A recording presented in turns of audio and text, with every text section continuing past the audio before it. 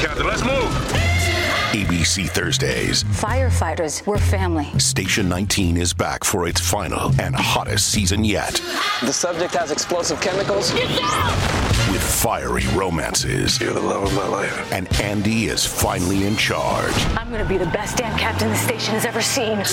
Station 19. All new Thursdays, 10/9 Central on ABC and stream on Hulu. You may have heard the story recently about Jessica Kane. Now, Jessica Kane is a woman who has been charged with manslaughter and charges involving drugging and allegedly stealing from men using an escort service. Well, Jessica Kane has now been released on bail, but there's been a lot of coverage of this. But it did get people wondering, is this story overshadowing violence against sex workers? Like, why is this story getting so much more attention than violence against sex workers? So we're going to talk about that right now. And a warning for listeners here, this segment involves violence against women and sex workers. So we are saying listener discretion is advised. It's rare that stories involving sex work violence make headlines. It's even rarer for those stories to spread across the country like wildfire. Well, unfortunately, we're contending with a massive misinformation campaign, mostly perpetuated by those people who are fundamentally opposed to sex work. And so they try to speak on our behalf. I think they view us as damaged goods, outside of society, victims of abuse, or on the other hand, home wrecking, gold diggers. You know, it's one or the other. There's no recognition of the fact that the majority of us are actually working class people. Considering the recent allegations against the escort, do you think that that perpetuates the discrimination against sex workers? Absolutely, because that person is a criminal. It's a reflection of the way that she was operating. She is not an escort. She is not a sex worker. And it creates a chilling effect that has totally undermined trust between clients and sex workers. And we know that when you rob a client, the next sex worker who visits that client will pay the price.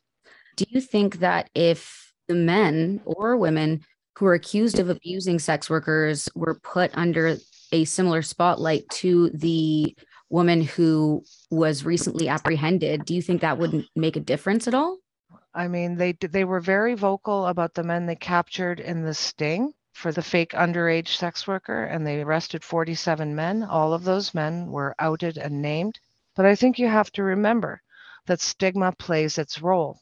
And I can tell you from my own personal experience, when I reported a man who tried to kill me, I spent 8 hours at the police making my report, them documenting my injuries, all of those things. I went back to the hospital. Months later, I went to court, and he didn't even bother to get a lawyer. The judge let the man who tried to kill me examine me in court, and the man was acquitted. No. So, yeah, I went on an out call to West Vancouver, an affluent neighborhood. Went in and sat down. The man offered me a glass of wine. We sat and chatted for an hour. He then said, well, looks like, maybe we should go into the bedroom. And I was like, well, my time is almost up. If you'd like to book me for another hour, we can do that. And he lost his mind. We're paid for time, okay? I've been there for an hour. I work for an agency. I can't just give you an extra hour. I have to pay the fee to the agency, the driver, the booking girl, all the people that are my support staff for my safety, right? So I call the agency, and they can hear him screaming in the background. I leave my phone on and I put it in my bag as I'm moving towards the door.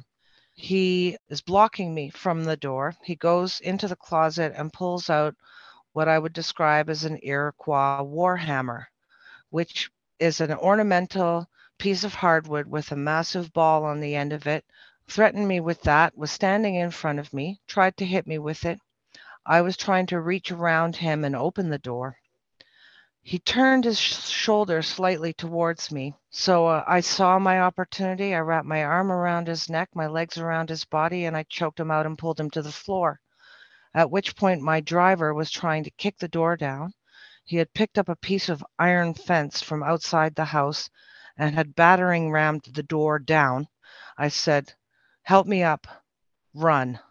So we ran down the street. The police came, we went back. And then I went to the RCMP detachment and gave my statement and all of those things. And they had seized the Warhammer and all of those things. And finally, my court date came. The police didn't bother to show up. They didn't bother to bring the weapons. None of the pictures of my injuries were presented. Nothing. Somehow it was turned into that it was my fault that he had tried to kill me because I had promised him full service. Did this ever arise to the public? No. See, that's the one thing that I'm not understanding, is that this woman is getting all of this coverage. However, the men who have been extremely violent and who are intending to kill other women are not put on the same forefront. And I just don't understand why. Do you have any thoughts towards that? Well, it's a throwback almost to the old anti-syphilis campaigns, you know. It's always the woman, the sex worker, who was blamed for the spread of syphilis, right? In those campaigns, it always said things like, she looks clean, but, worse of the three, with pictures of a sex worker with a skull for a face next to Hitler and the Emperor of Japan. I'm not even kidding. It's always a warning to men that escorts are dangerous, sex workers are dangerous, and to society as well. Even the current laws today say you must not be near a church or a school or a park, as if we don't have children who go to school, as if we don't want to go to a park for a picnic, as if sex workers don't go to church or are somehow outside of God's love. It's embedded in every aspect of these things. Separating out violence against us as somehow different, using different criminal code provisions. It's everywhere you look within the social fabric, within the criminal justice fabric. That bias is embedded. Until we can accept that this is what we're doing as a society, nothing is going to change. And this is very unpopular. I realize that as a social justice advocate, I should be right on board with defund the police and all of that, but they are underfunded. There are not enough officers to handle these cases in the way that they need to be handled, right? Men who were simply caught up in stings for purchasing sex from adult consensual sex workers really committed no crime, okay? Even though it is a criminal code offense, I don't want to see them shamed. That goes even further to degrading our safety. It makes them unwilling to screen. If we're going to increase pressure on the men who purchase sex, we're only going to further degrade that safety. So to me, I don't want to see them shamed for simply trying to purchase sex. Why aren't we shaming and naming the people that are violent towards us? Because sex workers don't want to have to tell anybody or show up to court the way that I did and get humiliated and not find justice. Why aren't we shaming judges who give no sentences to the men who commit violent acts against us?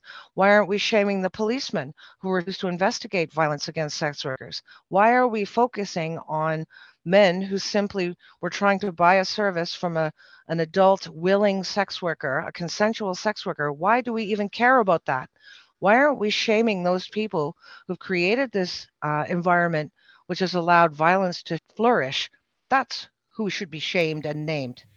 Interesting conversation. That is our producer, Bianca Rego, speaking with Susan Davis, who's with the BC Coalition for Experiential Communities, talking about the coverage of stories regarding escorts and sex workers, and really the coverage depending on the gender of who the victim is. Lots of discussion about that right now.